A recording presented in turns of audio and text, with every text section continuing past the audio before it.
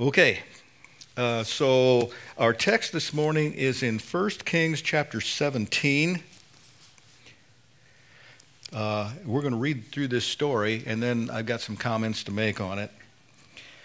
Now, Elijah the Tishbite from Tishbe in Gilead said to Ahab, "As the Lord, the God of Israel, lives, whom I serve, there will be neither dew nor rain in the next few years, except at my word." Then the word of the Lord came to Elijah, "Leave here, turn eastward, and hide in the Kerith ravine, east of the Jordan. You will drink from the brook, and I have directed the ravens to supply you with food there." So he did what the Lord had told him. He went to the Kerith ravine, east of the Jordan, and stayed there.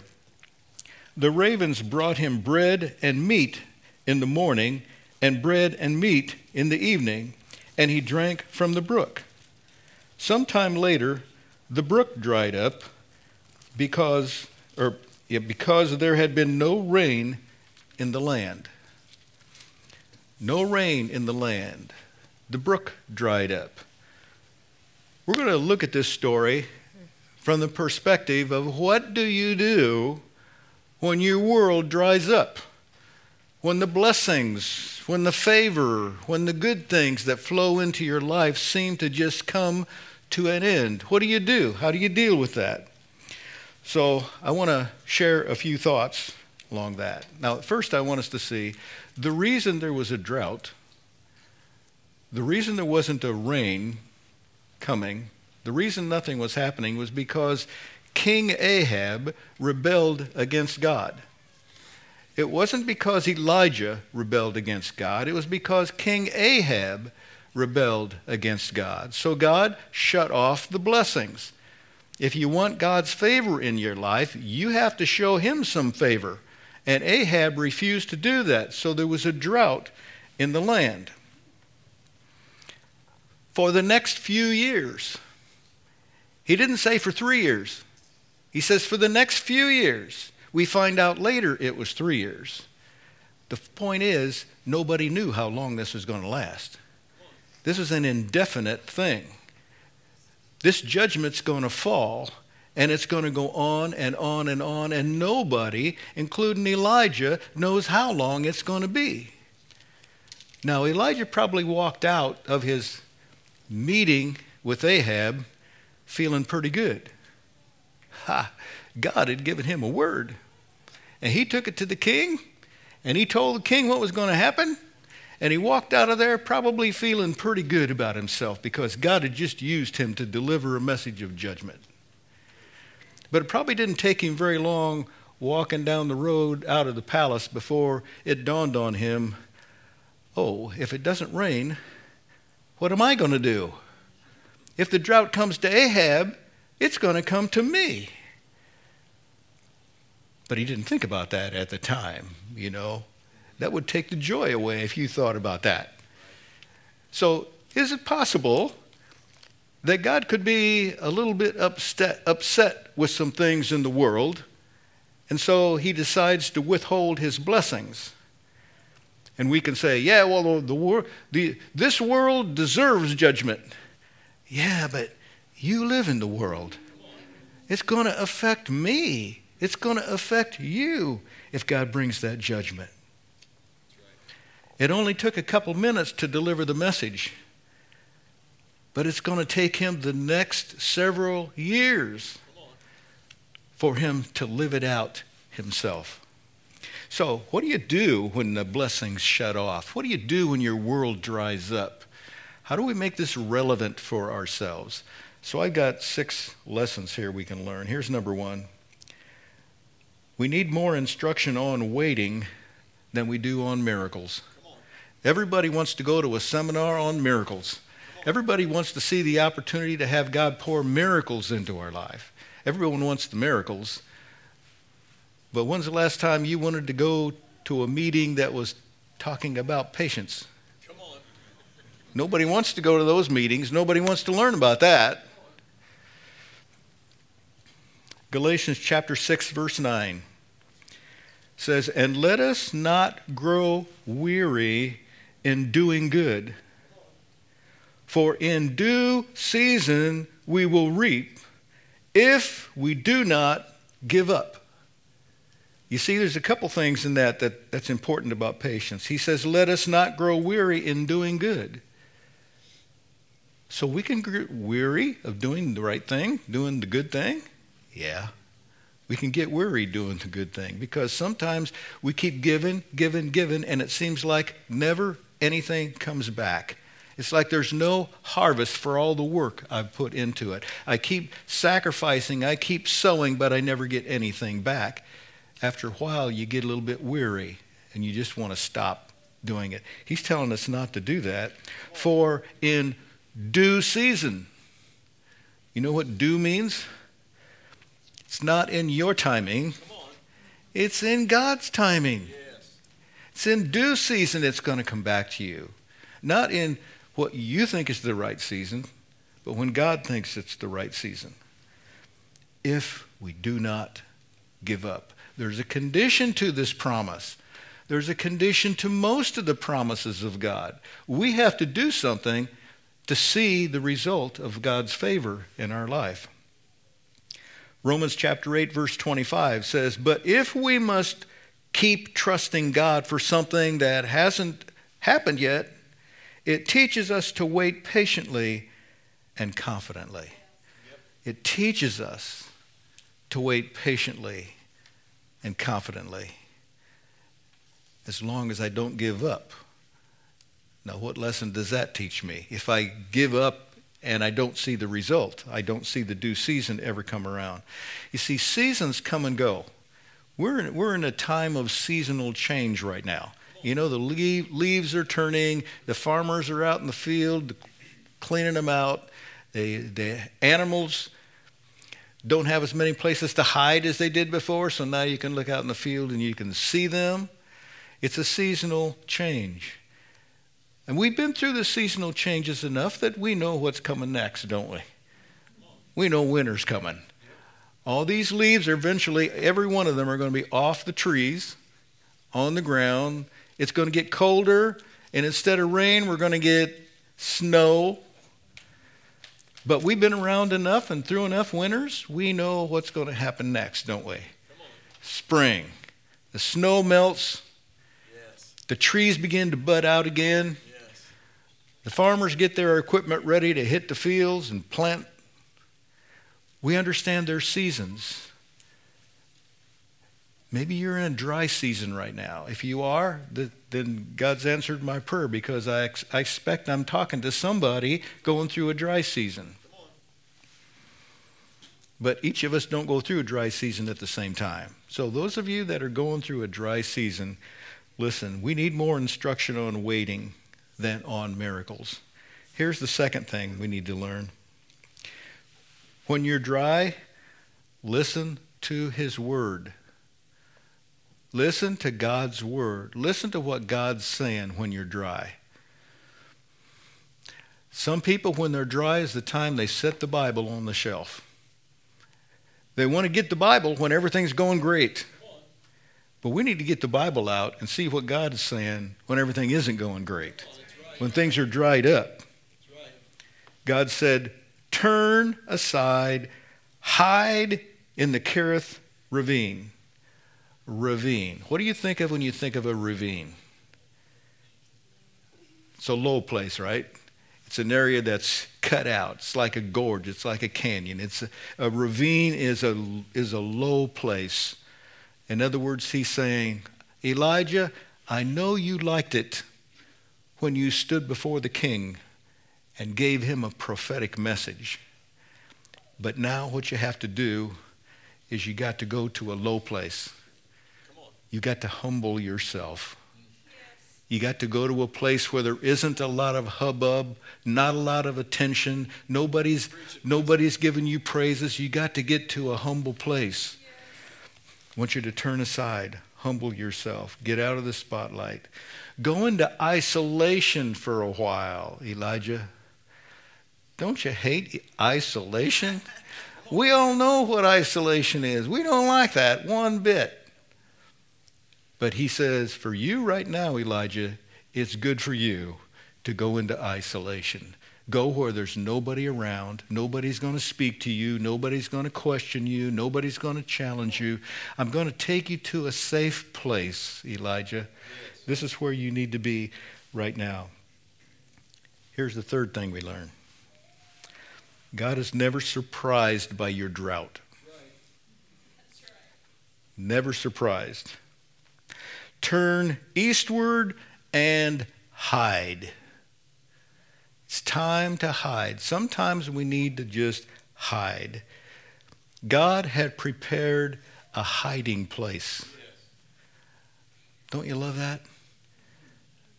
When I was a kid, I had a hiding place.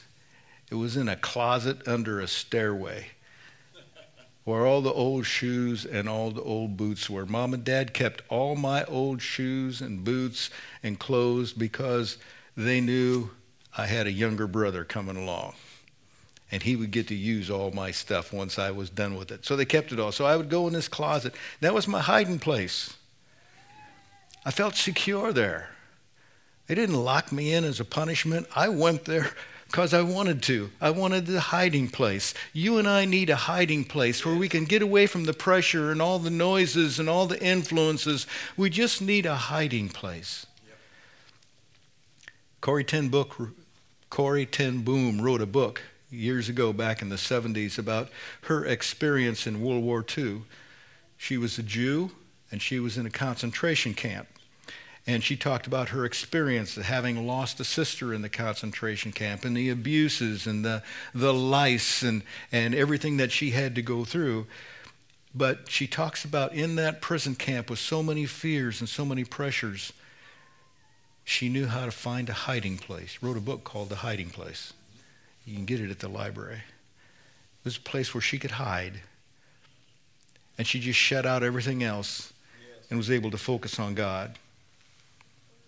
So God's never surprised by your drought. He knows what's going on. Max Lucado says this, I'm going to quote from him. Most people suffer from small thoughts about God. In an effort to see him as our friend, we have lost his immensity. In our desire to understand him, we have sought to contain him. The God of the Bible cannot be contained. He brought order out of chaos and created creation. He consulted no committee.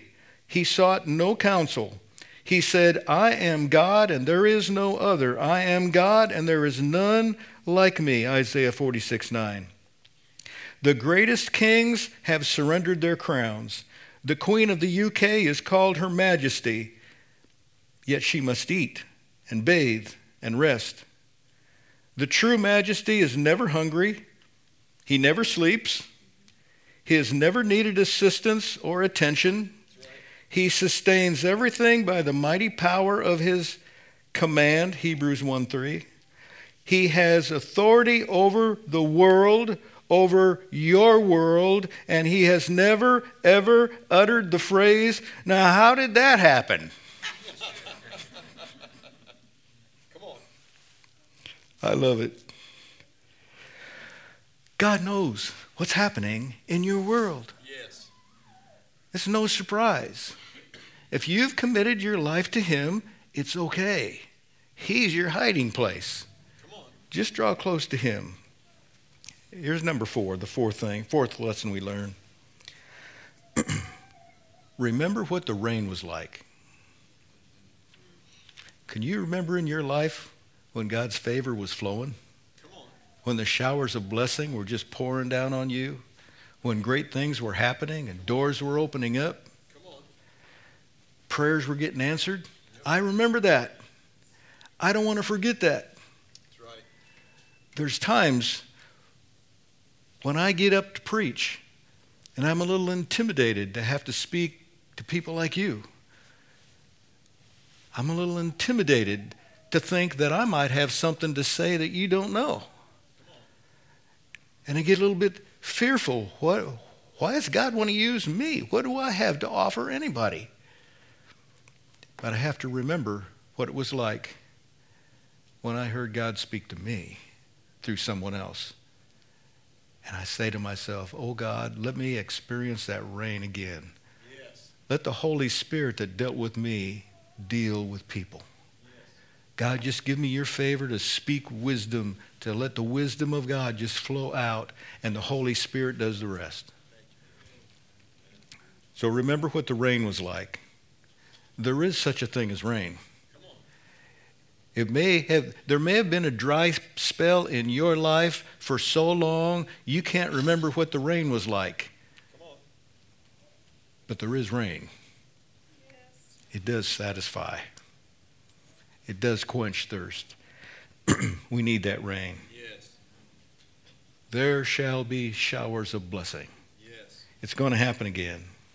So we need to put our focus on our faith. Focus on our faith. What do we believe in? Isaiah 35 verses 1 and 2, in talking about our redemption, says, the wilderness and the dry land shall be glad. The desert shall rejoice and bloom like the crocus. It shall blossom abundantly and rejoice with joy and singing. The glory of Lebanon shall be given to it, the majesty of Carmel and Sharon. They shall see the glory of the Lord, the majesty of our God. It's going to rain again in your life. Think, what was the rain like? Remember, don't ever forget, because that's what we're reaching for. That's what we put our faith in. Here's number 5. God knows where the water is. You can't find it. You're drying up, but God knows where the water is.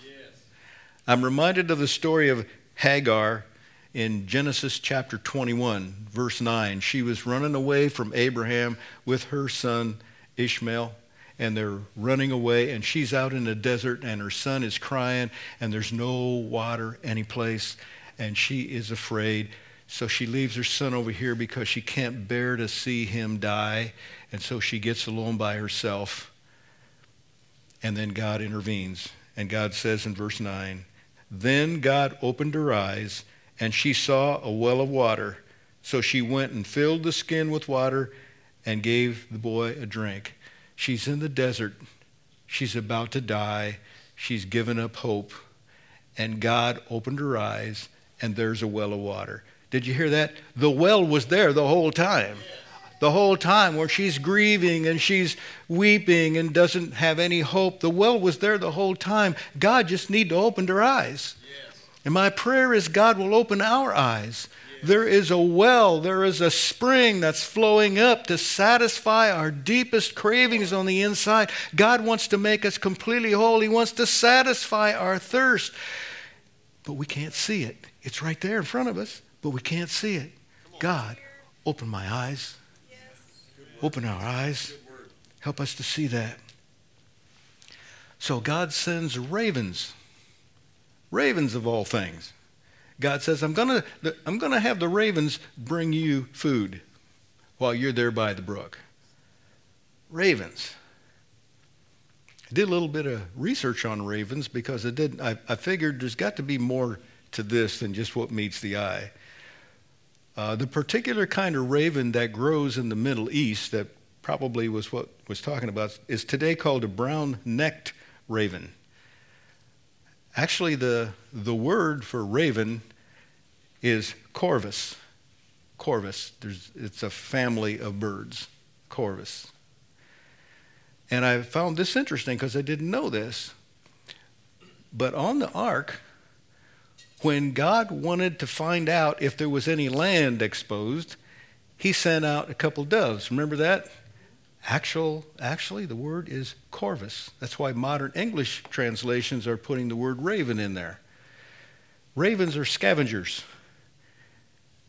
If you come across a raven in the park and you set your cell phone down beside you, there's a possibility that raven will pick up your cell phone and fly off with the thing. So keep it in your pocket next time you go to the park. They're scavengers. They will pick things up and they will carry it. So Noah sent out the raven because he knew if there was anything out there, the raven would pick it up and bring it back. And that would be his evidence. If he couldn't see it, the raven could.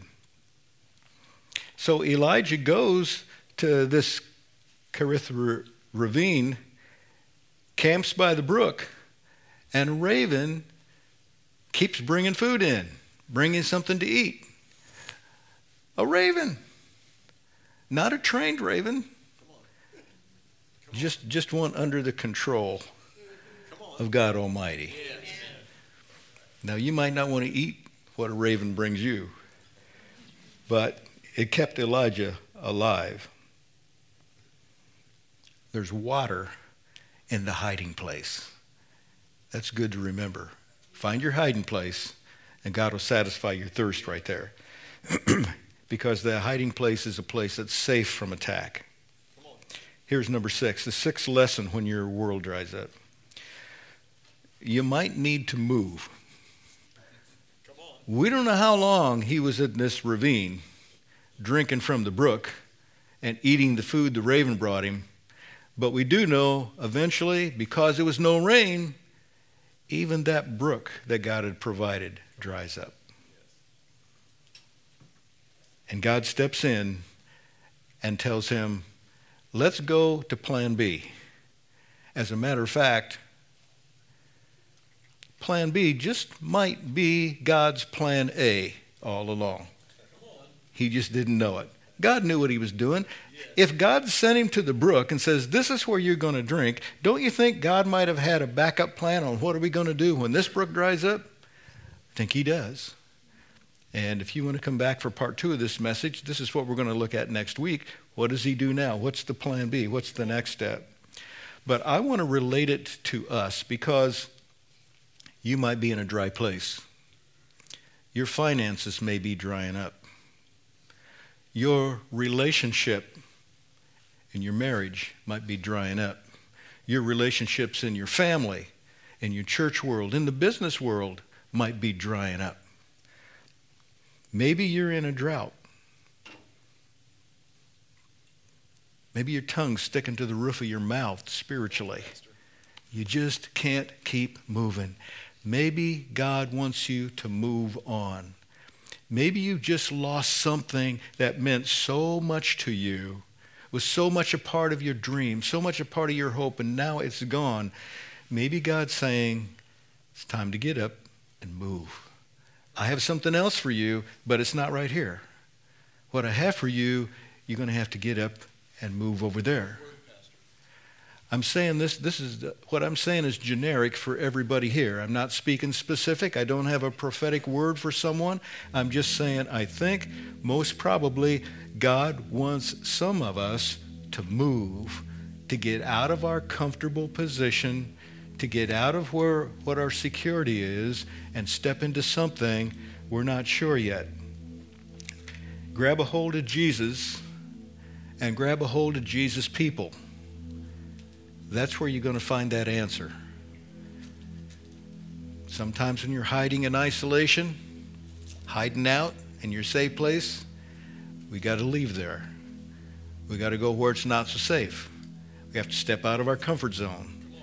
Get out of our isolation. Get out of our ravine. Get out of our low place and get to a place where we can make a difference in the world around us. Let's stand together. This is how we handle a drought. This is what we do in a drought. So if you're in a drought, maybe now's the time for you to make a connection with God. I'm going to go back over there and sit down. Worship team's going to lead us in another song. And this might be a time where you need to take an action step toward God, to leave where you are. Maybe if God's speaking to you, you need to come down to this altar and just let God have it. Just surrender it to God. Let this be your hiding place this morning. Let this be your time where you connect with God. And I'm going to be praying for you.